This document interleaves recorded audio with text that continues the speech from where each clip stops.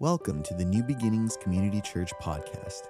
Here at NBCC, we welcome the imperfect, flawed, and broken, as much as the healing and thriving, because we are all God's children.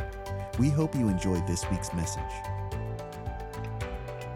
Well, good morning. It's good to be with you today. We are, and if it's your first time or second, I'm Jim Del Campo. I'm the senior pastor. I get to be that. Been that for about 31 years, so it's been a lot of fun. But today we are once again in the book of Acts. We only have 2 chapters to go in the book of Acts this week and next week, and then we leave the book. Have you enjoyed this year in Acts? I mean, we've been, 3 of you. Praise the Lord. We got that. But yeah, we've broken it up, I think 4 sevens, the 20 chapters, but now we're nearing the end. And today I want to talk about riding out the storm. And I do have experience with storms because growing up I did watch every episode of Gilligan's Island. Anybody with me on that? And in the 90s I did see the movie Titanic. Anybody have seen the movie? So yeah, okay, we got a lot of excitement on that one. And then I did go to the Titanic exhibit last year in LA, and that was really, really cool. I like historical things like that. So I have experience. I don't have any experience like that. But let me just talk to you and say this. You're like me and I'm like you. We all go through storms in life, correct? And the longer you live, the more storms you go through in life. It's a fallen world. It's like, it was Peter in the New Testament that says, he goes, why do you think it's strange when these fiery trials come upon your life? He says, don't think it's strange. It's kind of like, it's normal life. And so the storms of life, they're going to come. And some of them, well, how many know that you've been through some storms that feels like you've been to hell and back? Anyone? Yeah, the older you get, you're going to have 1 or 2 of those hell and back storms. And you wish they only lasted for weeks or months, but sometimes they last years, don't they? And they're very difficult. Popped into my mind in first service, I was a young Christian of 20-something years old, and we went door-to-door witnessing. And I was 20-something, there was a young man with me who was about 19 years of age. And I said, go ahead and take this one. And he knocked on the door, and, I was 20-something, so the lady looked at me like she was 150 years old. She was probably my age now. And he started sharing with her, and he brings up something about hell, and she looked at him, and she goes, Sonny, I've been to hell and back in my life. And my young protege here, he didn't know what to do with that, okay? So I had to step in, and I had to continue the sharing and get out of there as fast as I could. But she's right. There's so many of us we've just been through such storms in life, and we've been to hell and back. And because storms are part of life, how do you ride it out? But better than that, how do you ride it out and come out victorious or better on the other side? That's really the big issue, isn't it? To be able to come out better on the other side. So I want to begin first, before we're going to go into Acts 27 chapter, but first I'm going to take you to something that Jesus said. Put it up on the screen. I'm going to read it to you, do a little bit of commentary so you understand this, and I'll use this kind of as a thought within the message here and there, but to give you a kickstart. These are Jesus, the God-man, the creator of the universe. These are his words. He says, therefore, everyone who hears these words of mine and acts on them. In other words, you don't just sit in church and listen to it, but you do it. That's a big difference. Maybe compared to a wise man. Now he's calling the person who hears the word of God and does the word of God, that person's wise. Because why? Because who built his house on the rock. He's saying this person, the house is your life. It also could be your marriage. It could be your dating relationship. It could be your business. But you want to build it on the rock because the rock is solid. It's immovable. We know that the rock he's talking about with the rest of scriptures is Jesus Christ, the rock of our salvation. Amen? That's what he's talking about. He's talking about himself. He's talking about the Word of God. He is the Word of God. Verse 25, here's what he says now. And the rain fell, and the floods came, and the winds blew, and slammed against that house, this house on the rock.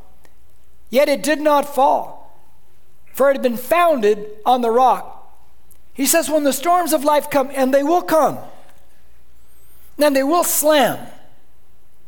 But when they come, because your life is built on solid rock, you're not going anywhere. You're not falling apart. You're not breaking down. You're not losing hope because you're built on something that is solid. The Word of God, what it says, you believe it, you trust it, and you do it. But then he's going to give you contrary. He says, everyone who hears these words of mine and does not act on them will be like a foolish man. In other words, you hear it. You might listen to it on whatever you listen to it on, podcasts, come to church, watch it online, whatever you do, but you don't do it. You don't act on it. Well, he says that will be a foolish man, like a foolish man who built this house on the sand. Now, we know sand can be blown by wind. It can be moved by water. And any builder knows you don't want to build a structure on sand because it's going to shift all over the place. And so Jesus says that, verse 27, the rain fell and the floods came, and the winds blew and slammed against that house, and it fell, and great was its fall. In other words, when the storms of life did come, and they will come, and it hits a house not built on the right foundations, it shakes, it moves, and it gets blown over. And you know, there's some of us in this room, we know what that feels like. We've been through there. You know what the interesting thing I think about the person who builds their house on the sand? I would speculate to say that that type of person thinks that tomorrow is going to be like today. If today is good and everything's going fine, that tomorrow is going to be like that. But those of us who have now lived life, we know that's not true. Amen? Because you just don't know what tomorrow brings. And like I stated, let me reiterate that we live in a fallen world and things just happen. And, you know, problems come and storms. And so we come to this chapter 27 in Acts. And Dr. Luke, the writer, he's the same one who wrote the Gospel of Luke. The Gospel of Luke and Acts, they are companion volumes. They are best read one after the other.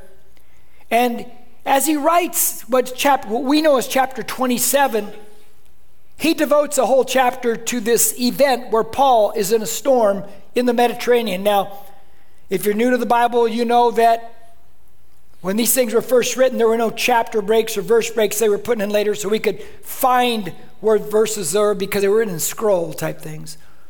But he devotes a big section to this storm that Paul is in. And the question is why? And I think as we progress through, you're going to see why. Because it's a lot that he gives us.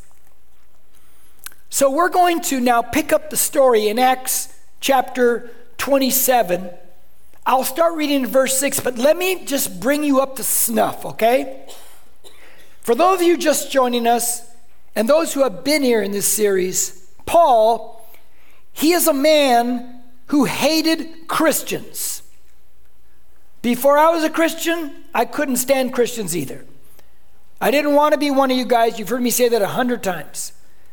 But once I became a Christian, I understood because the Spirit of God comes and lives in you, and you just see life differently because you see it through God's eyes. Any amens on that, if you can witness to that one right there. But Paul used to hunt Christians down, murder them, because he's trying to stomp out Christianity. He's trying to stomp out this Jesus cult. But then he has an experience with the resurrected Jesus Christ. And in a moment, his life changes. In a moment, he becomes this evangelist for God. And he will plant churches all along the Mediterranean. He goes on 3 missionary journeys to revisit where he's planted the churches to make sure they're not falling off into false doctrine. He has also written 13, maybe 14, we don't know if he wrote Hebrews or not, that's debatable, but at least 13 New Testament letters. So he's made a massive impact. Here's a guy who hated Christians, and now he's made this humongous impact in the entire known world for Jesus Christ. He's arrested for his faith in Christ, for his belief system. Get used to that one. But he's arrested. And he's been charged, and every one of the charges are lies. They're all lies. They're throwing whatever they can against the wall to see what sticks, and nothing sticks. But he's been in prison now for a couple years at least. They want to assassinate him, the Jews in Jerusalem. He knows that. And so he says, I appeal to Caesar, because he is also a Roman citizen. And to Caesar you go. So off he goes to avoid assassination as an innocent man, but he's still in chains. Now they jump on a ship in Caesarea. That's the coast of Israel on the Mediterranean. If you've been to Israel, you know that is our first stop that we make after we spend the night in Netanya. Then we go to Caesarea on the coast. You will see the steps where Paul walked down, probably led onto the ship, because it was a man-made port there in that place. They take him as a prisoner on the ship. They head north to what we know as southern Turkey. They come to a city then called Myra. And there at Myra, they get on another ship because there's a centurion who's overseeing this. The ship heads now south to the island of Crete in the Mediterranean. They land in Fair Haven, and it's there I want to pick up the story of Paul. In chapter 27, let me read 6, 7, and 8 before we get into, because I'm going to give you 3 points with a bunch of sub-points this morning, then drive it home at the end. Verse 6, there the centurion found an Alexandrian ship sailing for Italy, and he put us aboard it. Now, an Alexandrian ship, that's North Africa. Some of you know your history. You know that one of the greatest library in antiquity was in Alexandria on the North African coast. Big earthquakes in the area, place burned down the whole shop. That library is gone. But in Alexandria, it was there. Verse 7, when we had sailed slowly for a good many days and with difficulty, so it's not easy going as it is, had arrived off Cnidus, since the wind did not permit us to go farther. So there's a headwind, it's pushing them. And we sailed under the shelter of Crete off Salmon, and with difficulty, see it's tough, sailing past it, we came to a place called Fair Havens, near which was a city of Lasea. Now, this ship that they're on, since it's coming from Alexandria, you're going to find out, this is a grain barge. And Rome, who's the power, they imported a lot of their grain for bread from Egypt, and this is one of the barges coming up. These barges are not great maneuverable ships. They basically had one mast with one sail, and so to have multiple sails to be able to turn, didn't have that. So you depend on certain winds, and they're hitting headwinds, so it's difficult sailing already. They come to Fair Havens on the south side of the island of Crete in the Mediterranean, and so here is where now we pick it up. I'm going to give you 3 things. I'm going to give you the heavier one first, but it's something I think is real important that we talk about, because we want to help you be able to not continue to make mistakes in life. Any amen on that one? So that was a weak one, but I'll take it. Number 1 in your notes, and that is this: do not create your own storm. Do not create your own storm. Now, the question first is, why would I put that in there? I'll ask you a question. Do people create their own storms? You better believe they do. And if you don't believe they do, that just tells me that you don't talk to many people. Because if you started talking to people and fellowshipping and then counsel, you'll find out that plenty of people create their own storms. This is a very common thing. And by the way, how many of you are counselors? You do counseling? Anybody raise your hand in the room here? Okay, we had a couple in the first service. Raise your hand. Counseling? I didn't see any hands back there. Okay. I got to make an appointment. I need counseling. No, I'm just joking. But as counselor, two of you, right? The two of you raise your hand? Yeah? Yeah, and you too. Okay. As counselors, you know something that the rest of us don't know unless we do a lot of counseling. And that is, you find out as years go by in counseling that though the faces change, the problems are pretty much the same. They're the same root causes. That's why you get better and better at your counseling as you experience more. Which leads us to understand what the New Testament says, that there's no temptation. We'll talk to you in a second. But there's no temptation. I just want to say that. There's no temptation but such as is common to man. So now we know that temptation is common to everyone. It's the same stuff. Satan has no new plans. He has no new tricks. If it works on me and works on you, he's going to try it with the next person. And so you as counselors, you see the consistencies in that. Now, that's why it's very important that you get in fellowship. Because once again, how many of you know, now let me back up. Yesterday in our fellowship, in our men's breakfast, fellowship Bible study, I asked a question about anger. How many of you have, you react, you have some anger. And hands went up everywhere. Question, how many of you are reactors? You react. Raise your hand. Just be honest, whether inward or outward. You raise your hand. Now, raise them up. Hold them up. Now, hold them up, please. Now, look around, everybody. Now, that should make you feel better, right? Because how many of you thought you could put your hand down, Sylvia. It's okay. Put it down now. Okay. I'm waving her in now. Okay. How many of you honestly thought I'm the only one? Raise your hand. Okay. I'm the only one. Okay. Okay, then we're making progress if there's just a few. But when you see, in fellowship, you understand, and I said it like this yesterday, well, I'm not the only buckethead in the group, right? I'm not the only crazy person here. We all have issues in our life. And that really helps us because, as I said yesterday, if you think you're the only one, then pretty soon you're going to say, I'm the bad one. And then you might take it to, why go to church? I can't worship. Everybody here is good. I'm bad. Ever been there? Ever been there? Yeah, and that's a lie of the devil because it's common to man. As counselors, understand this. And so with that said, one of the issues that you run into often is that people create their own crisis. They do.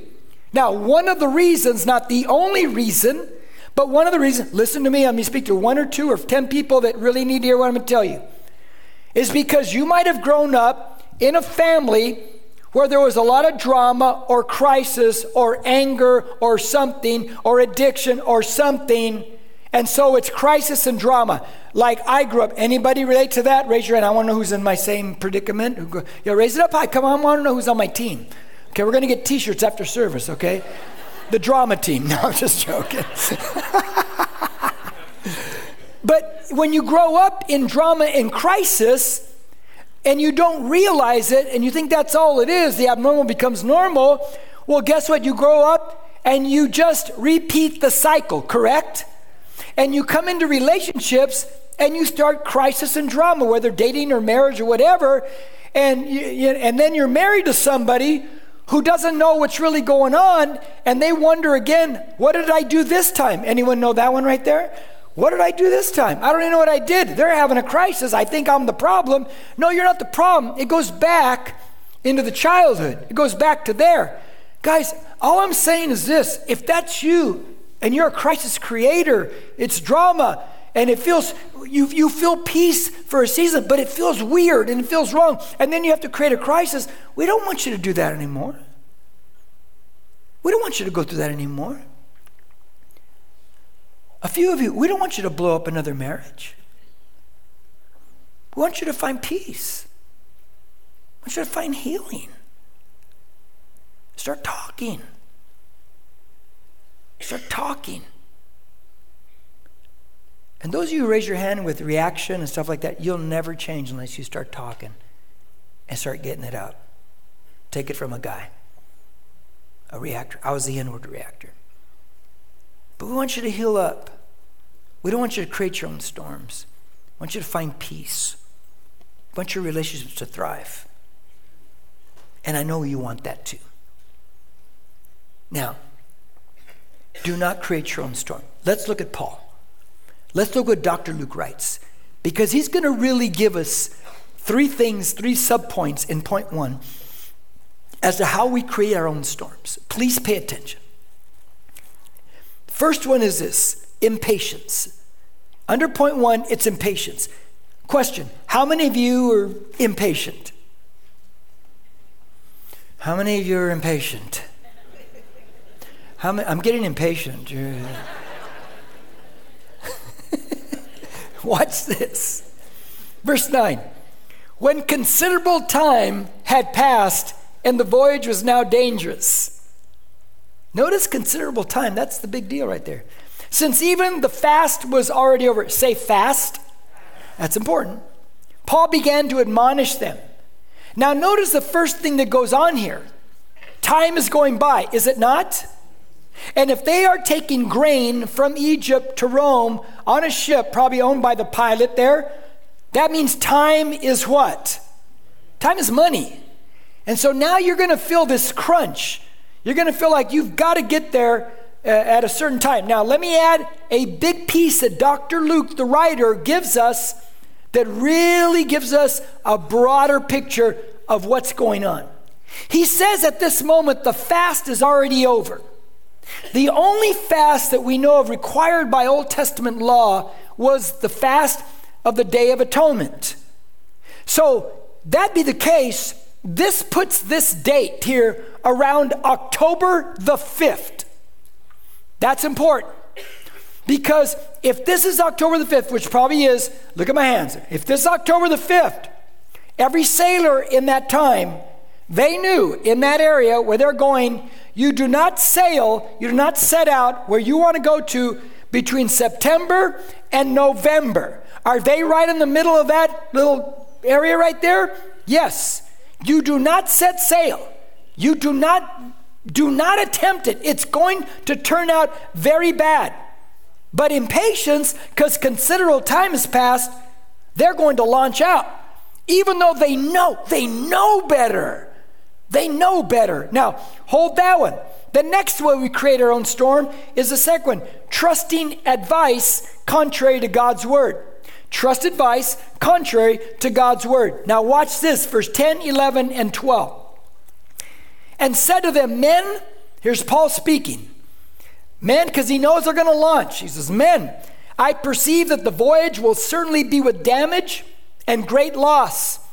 Not only of the cargo and the ship, but also of our lives. He's making a prophetic statement. It's going to get bad. And you're going to lose a lot by taking off. Verse 11.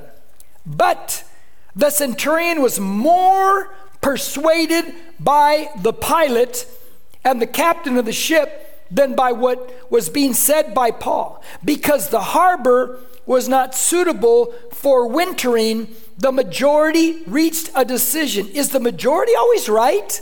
No. To put out to the sea from there. If somehow they could reach Phoenix, a harbor of Crete, facing southwest and northwest, and spend the winter there. Now look up at me. They're on the island of Crete in the Mediterranean. They're right here. They want to move from Fairhaven 40 miles or thereabouts to Phoenix right here. There's a couple reasons for that. Here in Fairhaven, it's a boring town for sailors. They don't want to spend the winter there. This is a more party town. Also, this is in Fairhaven, the port is no protection. In Phoenix, there's more of a protection within that port, so you could have more settled waters in the port. So there's these kind of logical reasons why they would want to move forward. Paul speaks up. Question, is Paul the voice of God on the ship? Yeah, he is. He says, don't do it. Don't do it, man. But they're more persuaded by the majority. The centurions are more persuaded by the pilot and by the captain. And so we see where they're going to go against God's wisdom, God's word in a sense, and they're going to go with their own thinking. Listen, friends, listen, person, especially young people. This is the way you can build your life right on the rock. You don't go with thinking, cultural thinking, friendship thinking, anybody's thinking that is contrary to what God says in his word. Amen? This is why you read the word, you study the word. You got to get this in you so you can be able to discern, is that correct or is that not correct? Because plenty of people, including Christians, are going to want to tell you what is correct, not correct. You have to be able to go back to the word of God and get foundation on that. So Paul's saying don't do it. But, they're going to trust the wisdom, the words of that are not found in God's word, and they're going to go. They're going to launch. Now you've got, you shouldn't, the time of year, you're not listening to God's word, you're going with what somebody else is thinking is, and there they're going. Now that's the third thing. Here we go. The third thing is trusting good conditions. This is where you got to be real careful when you are just in life. Look at verse 13. When a moderate south wind came up, notice it says moderate. It's not so bad, huh? Supposing that they had attained their purpose, say supposing, they weighed anchor and began sailing along Crete close inshore. So all of a sudden, the weather takes a good turn for them. It's a moderate wind. It's not really rough. So they suppose, this is it. We can go the 40 miles to get to Phoenix because it's supposing it looks good. Conditions look really, really good. Now listen, this is where it gets dangerous, where you could really bring storms in your life. It looks like good conditions. It looks really good. And so they suppose. Wait, does experience and wisdom say this is storm time of the year? Yes or no? Yes. But now they suppose. We see a little bit, it's kind of nice now. And they suppose. This is I feel and I think. Well, God's word says this, but I feel and I think.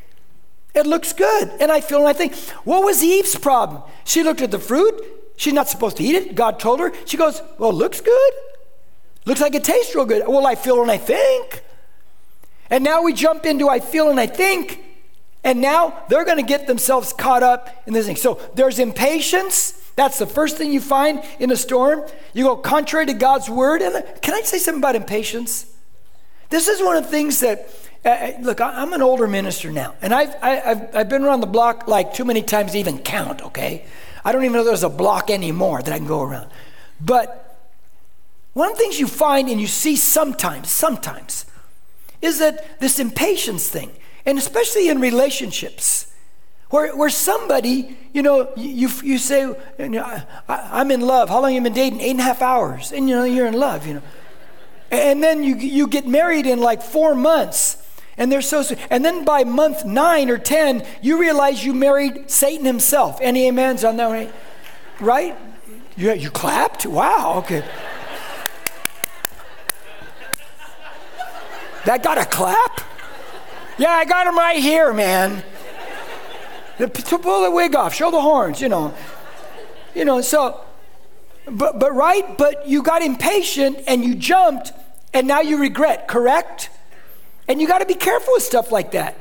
You got to be careful all that because everybody's telling you, no, it's too soon. No, watch out because I'm seeing some red flags. Well, I feel and I think, look, it's a moderate wind, looks good.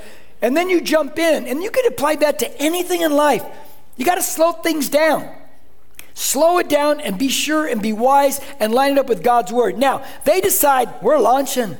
We're not listening to the word of God on the ship, Paul. Now, watch what happens, verse 14 to verse 20. Now they're going to get in it. Here we go.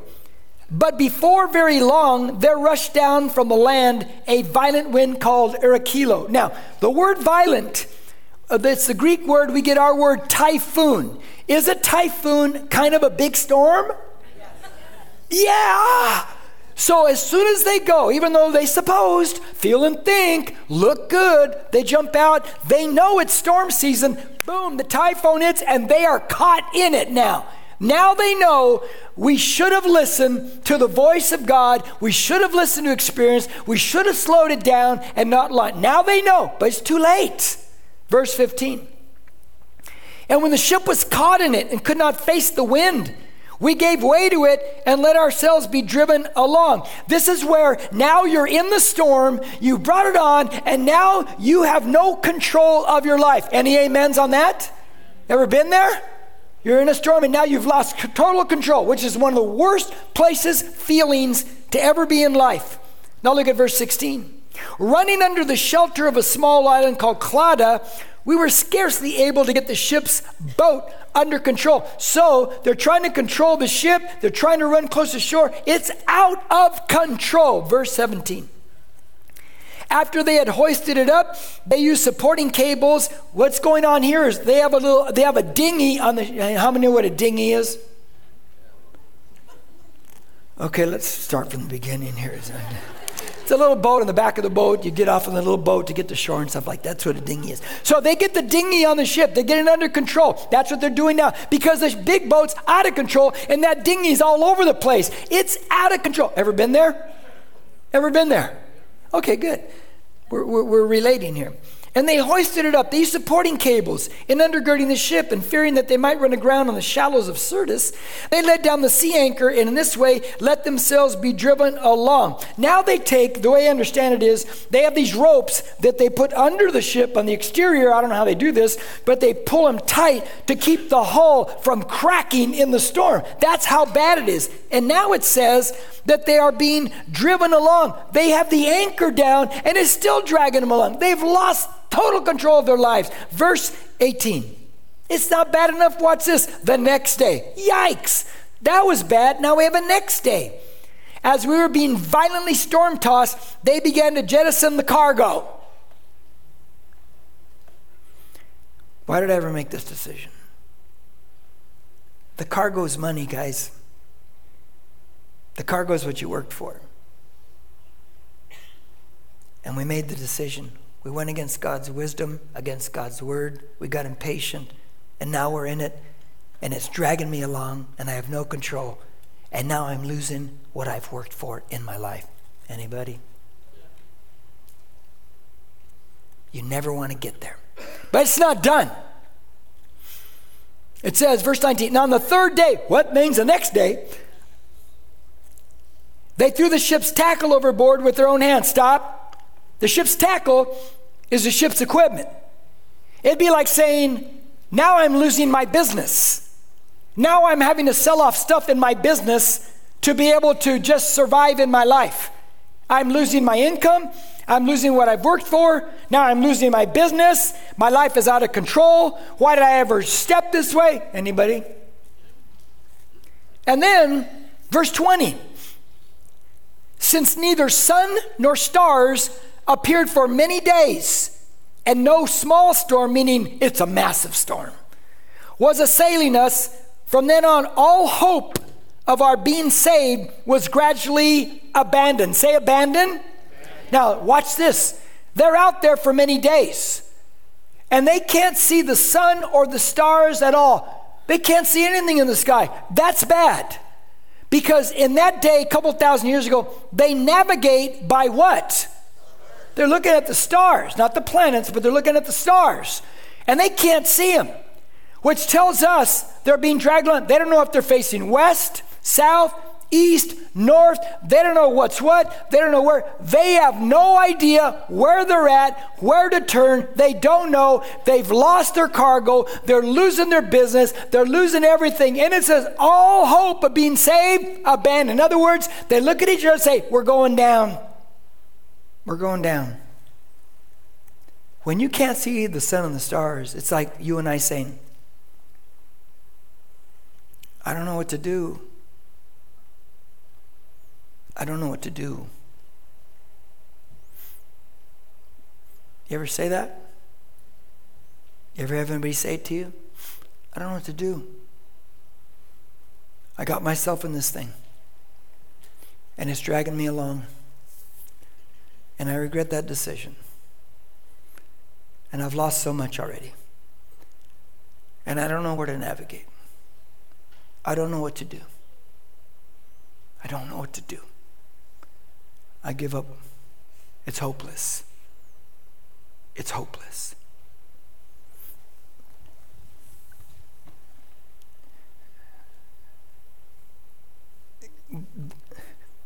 look, there's a guy on the ship by the name of Paul.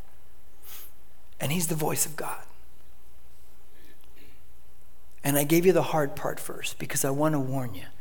I want you to wake up some of you to this thing. You don't have to make bad decisions. This was the bad part of the message.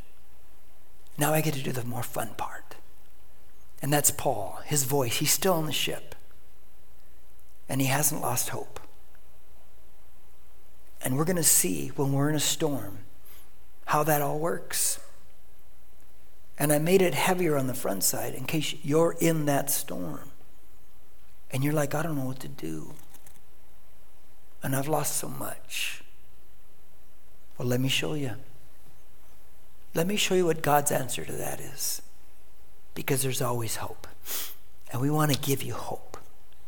If I ended this message in point 1, you'd probably drive off a cliff right now. But let me show you the hope. Here we go, point 2. Faith makes a difference in the storm. Would you say amen to that? It always makes a difference in the storm. Now watch this. Verse 21 and 25. Now Paul's going to speak up. They have all lost hope, correct? Yes or no? Yes. Verse 21. When they had gone a long time without food, they haven't eaten. Then Paul stood up in their midst and said, I love this line. Men, you ought to have followed my advice. Now, mind you, it's they don't know where they're at. It's been dragged along. Now he's not trying to put them down. You'll see in a second. I'll get back to that. And not have set sail from Crete and incurred this damage and loss. He goes, you shouldn't have launched. That's like when your family says, we told you. We warned you, but we love you, and that's why we told you. And some of you in this room, your family's not stupid. Your parents aren't dumb. Not even your older brother. Well, maybe he's not smart, but no, I'm just joking. I'm joking. But they love you. And they're the ones who are going to tell you the truth sometimes that you don't want to hear. But they love you. And they may say, I told you. I told you. That's what's going on here. Verse 22. Yet now I urge you to keep up your courage. Look what Paul said. I keep up your courage. Here comes the hope. For there will be no loss of life among you, but only of the ship. Look, you're not going to die. And you're going to lose a ship, but you're not going to die. For this very night, an angel of the Lord, to whom I belong and whom I serve, stood before me, saying, do not be afraid, Paul. You must stand before Caesar. We've heard that before, have we not? Yes or no? If you've been studying with us, paying attention, you've heard it before multiple times in Acts. And behold, God has granted you all those who are sailing with you. In other words, everyone's going to make it with you. You're all going to live. He's telling these guys on the ship that, verse 25. Therefore, keep up your courage, men, for I believe God that it will turn out exactly as I have been told. Oh, man, this is so cool. Now, he says, should listen to me. But then right around that, he says, keep up your courage, man. It's going to be okay. That's an important combo right there.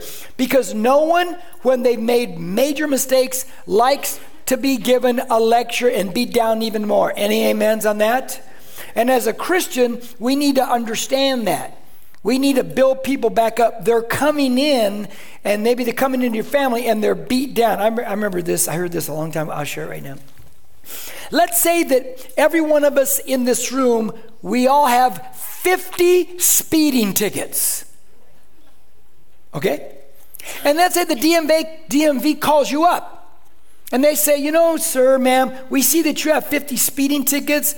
We think that's hilarious. Would you come down? We want to see what a person like that looks like, and we just want to make fun of you. Would you come on down here? How many of you would not come on down there? You raise your hand. How many of you wouldn't? Okay. No, I wouldn't either. But what if they called you up and said, you have 50 speeding tickets. I know you don't want them. I know you don't want 51. So would you come on down? We want to help you. We want to give you some tips on how not to get 51. So you don't get any more speeding. Would there be more of a chance that you'd go down and listen? And the answer is yes. Yes. And so that's why you got to work with people. When life has beat them down, they've made the bad mistakes. Yeah, you get a little bit, I warned you. But let me tell you the good news. Here's how we're going to get out of this thing right now. Now, there's 3 things I'm going to pull out of here, how faith makes a difference. Paul makes statements. Now watch this. They're very cool. The first thing in your notes, he says this. He says, I belong to God. That's love. I belong to God, right? God loves me. I put my faith in him. He loves me. By the way, if you have children, you always want to make sure you keep on instilling in them why they are here. They are here, Revelation 4:11, because God created them by his will. In other words, did God want them? Yes. So you always teach them, you're here because God wanted you. And then that means God loves you. And then you affirm that more by saying, I love you and I wanted you. You are my kid. And when you teach kids that, well, they grow up secure and are able to stand up against the world's onslaughts, the cultural onslaughts in their life. Any amen? So you want to teach them the right thing. So Paul says, I belong to God. God loves me. It's storming. It's raging. They don't know where they're at. Hey, God loves me. They're great. Now, the second thing he says is this. He says, I must stand before Caesar. What is that? That's hope. He says, look, I know, and I've been told a couple times, this is the 3rd time now, I think third, maybe 4th time, I know I'm to go to Rome, and I'm to stand before Caesar, and that's hope, is it not? Hope is the knowledge that something good is going to come out of this whole thing. Paul knows I'm in the will of God. And because I'm in the will of God, and I know what God has said, that I've got to do this, I'm not going to die out at sea. So everybody can be down and hopeless. I'm not going to be that way. I know I'm going to make it because I'm in the will of God. Now, question. There is an Old Testament prophet out of the will of God in a boat on the storm in the Mediterranean who is thrown overboard, and his name is what? Louder? Jonah. That's right. He's out of the will of God. Now, the 3rd thing Paul says is this. He says, I believe God. That's called faith. Paul says, I believe God. So now you have the first one, love, and then you have hope, and you have faith. Faith is belief. It's trust. Now, let me tell you something about this real quick. Faith, belief is not, oh yeah, I believe God. Oh yeah, I prayed about it.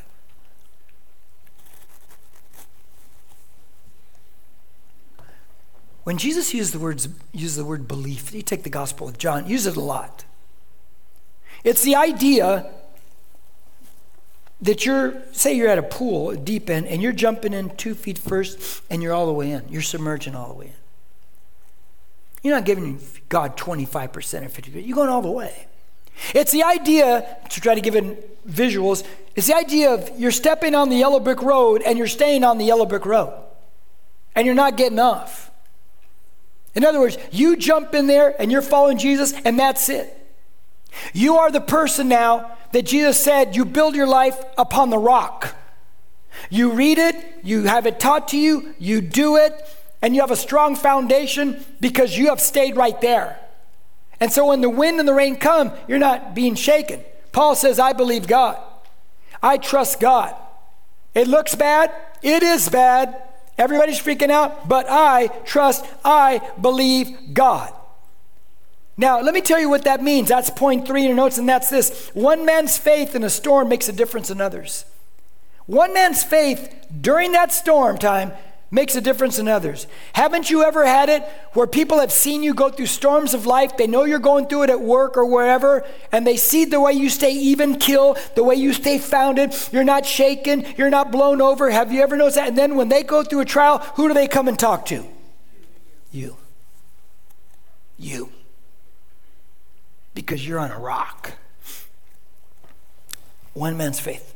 Listen to me. One man's faith makes a difference in the storm. And Jesus Christ is on a cross. And he's been tortured. Bad. He hasn't had food. He hasn't had sleep. His back is open from all the whipping. He's on the cross, nailed in there, and he's pushing up and down, pushing up and down to breathe in and to exhale. His back is open. It's rubbing against that cross.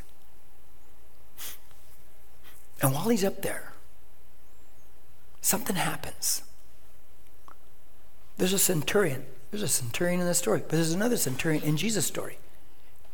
The centurion is watching Jesus. And at the end of it, he says, truly this was a Son of God. A centurion says that? A centurion acknowledges that Jesus is the God-man, that this is the Savior of the world? What happened? Well, because he's watching Jesus. And on the cross, Jesus says, Father, forgive them, for they know not what they do. What? Jesus is solid up there, and he's saying, I'm not holding grudges. I'm forgiving people even while you've killed me. He looks at his mother, Jesus does in John. He says, woman, behold your son, behold your mother. In other words, take care of my mama. In other words, he's not thinking about himself. No, take care of my mama. And then he looks to the Father. He's gone with the people, forgive them. He's gone to mom, take care of my mom. Then he turns to the Father, into thy hands I commit my spirit. It is finished. I've accomplished it. He goes, I trust you, God. I put faith in you. I trust you. And he dies. And the centurion says, truly this was a Son of God. I'm convinced that centurion got saved because he saw the way one man handled it. He saw the faith and the trust of Jesus in the Heavenly Father. The same way Paul's on that ship and it's falling apart. It's crazy. And Paul is in a storm that he didn't even create. Have you ever been part of someone else's storm? That's an awful thing. You had nothing to do with it. And now you're caught in it. But he stays calm. He says, I trust God. I believe God. I belong to God. I'm supposed to get to Rome. One man's faith. One man's faith. Let me finish with two thoughts. The storms, they don't so much make you. They reveal you. The storm reveals what kind of foundation you have built your life upon. Oh, Jim, I haven't been going to church for 6-8 months. It just, life got so tough. Sand. You say, Jim, you have no mercy. No, I'm telling you what it says. Could we go with what it says, not what you suppose? Did you see what just happened there? Don't go with suppose. Don't go with feel and think. It's sand. You think I want people to live their life on sand?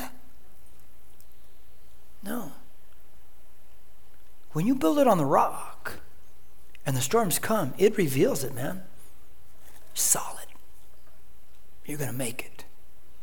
You're going to go all the way with Jesus Christ. And no one's going to talk you out of it. You're going to be okay even when everything around you looks bad and is bad.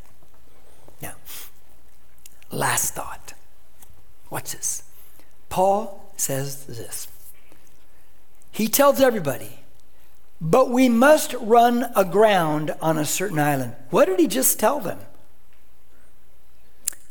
You're going to lose a ship. We're going to crash land this thing.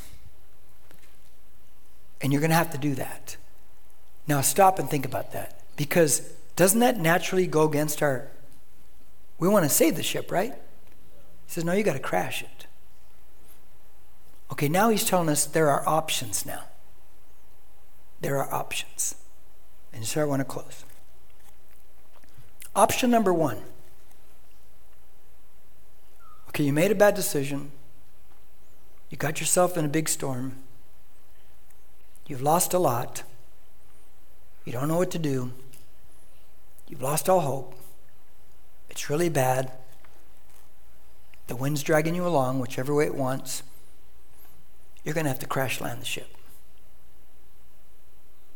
You're going to lose the ship. But you will live. But you will survive. You're going to cut all your losses. And you're going to start over. But now you'll have the wisdom of what just happened in your life to start over. That's option one. He never states option two, but we all know option two. You can stay out in the Mediterranean and keep being drug along day 4, 5, 6, 7, 27, 30, and just keep going through it. And do the same thing over and over again, thinking it's going to change, but it never does. You can keep doing the same things. That's option two, but Paul never states it, but we know that's an option. Here's what I think I know. And I can't tell you for sure because I'm not old enough I'm not 2,000 years old to know what the captain and the pilot did. But I would bet that once they're all safe, and next week we're going to see, they all make it ashore, they make it to Malta. I would bet the captain and the pilot, the next time they ran a grain freighter in that part of the world, and they were there between September and November, do you think they launched or said, we're not doing that again? We're not doing that again. See, that's called wisdom. And some of us, maybe one or two, I don't know, but you got to cut your losses. Some things you got to crash, meaning you got to just stop it. I know you had a lot invested, but it's just going nowhere. It was the wrong road. You're alive. And if you start to build your life upon the rock and what he says, watch what God builds. Watch what God builds in your life. You got to go with that first option. Let it crash, let it burn, but you're alive and you can start over. And when you trust God and you get on the yellow brick road of life, God can build it, man. God can build it. Amen. Let's pray.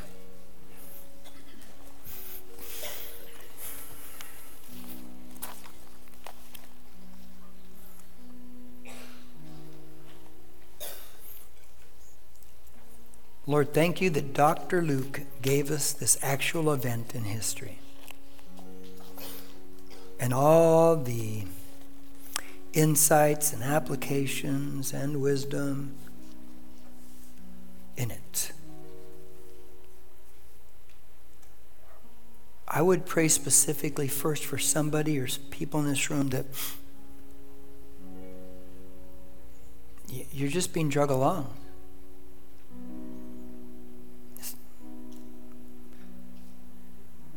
Opportunities have come to just crash these things, meaning stop.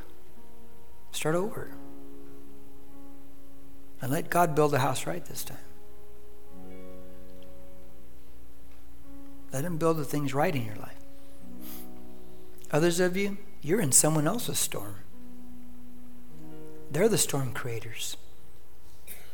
But you're the voice of God on that boat. You're the one that brings the light in that situation. You're the one that brings the wisdom of God to the situation. And God's got you. You belong to him.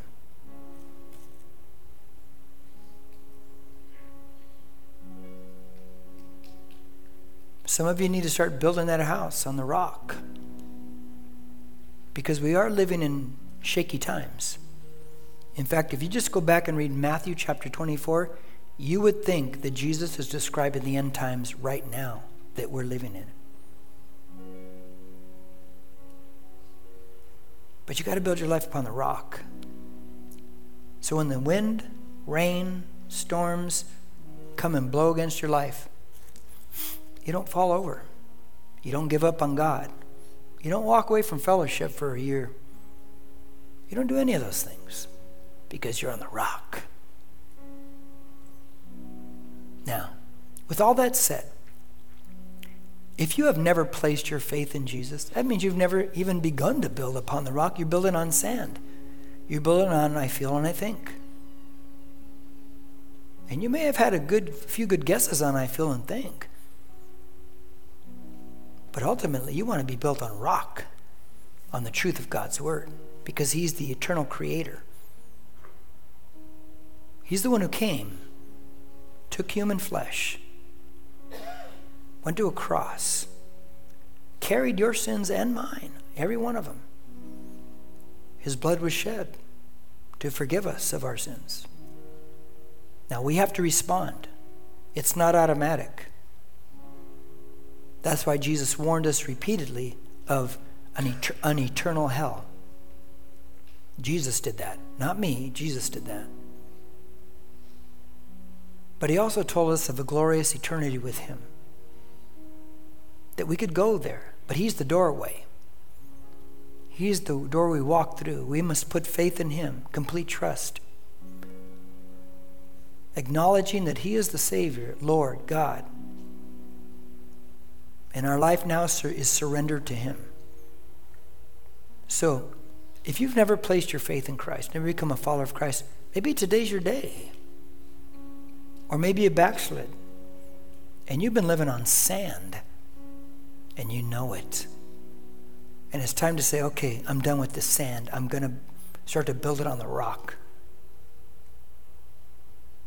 It's time for me to come back to Christ and really come back. No games. I'm going to get on the yellow brick road and that's it.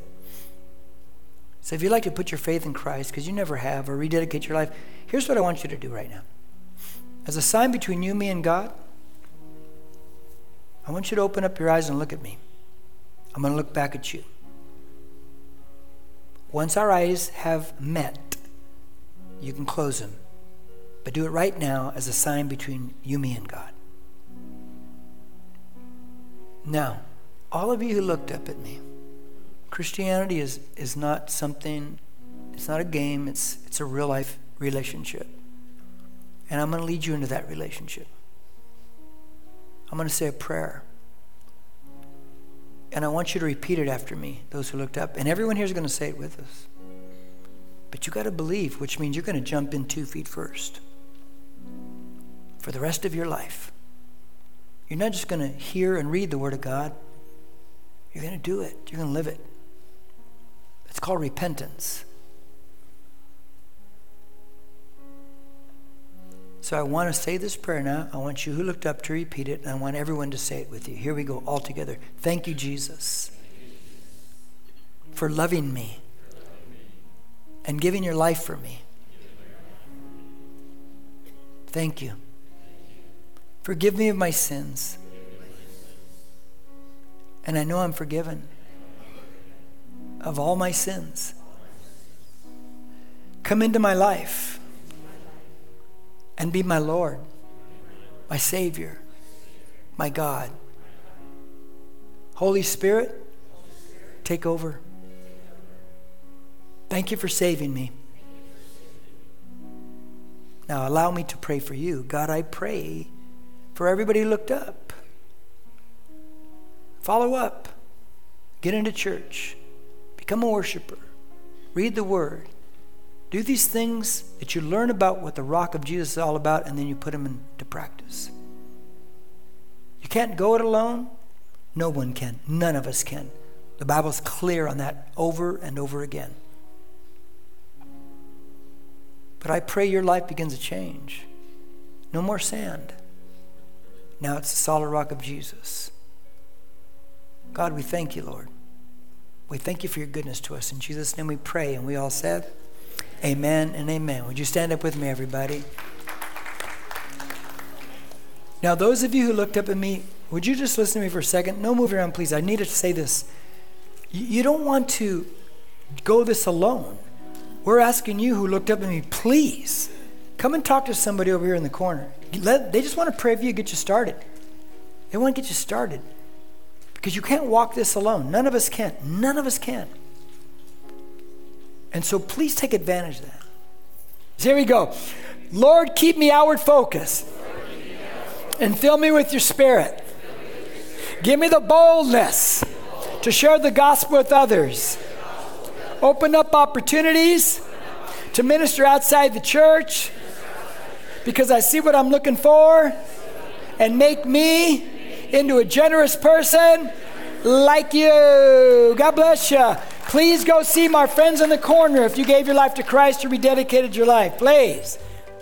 If you need prayer or dedicated your life to Christ, please reach out to us on our social media, on Facebook and Instagram at NBCC Norco, or email us at hello@nbcc.com. Thank you for listening. Don't forget to share and subscribe to this podcast.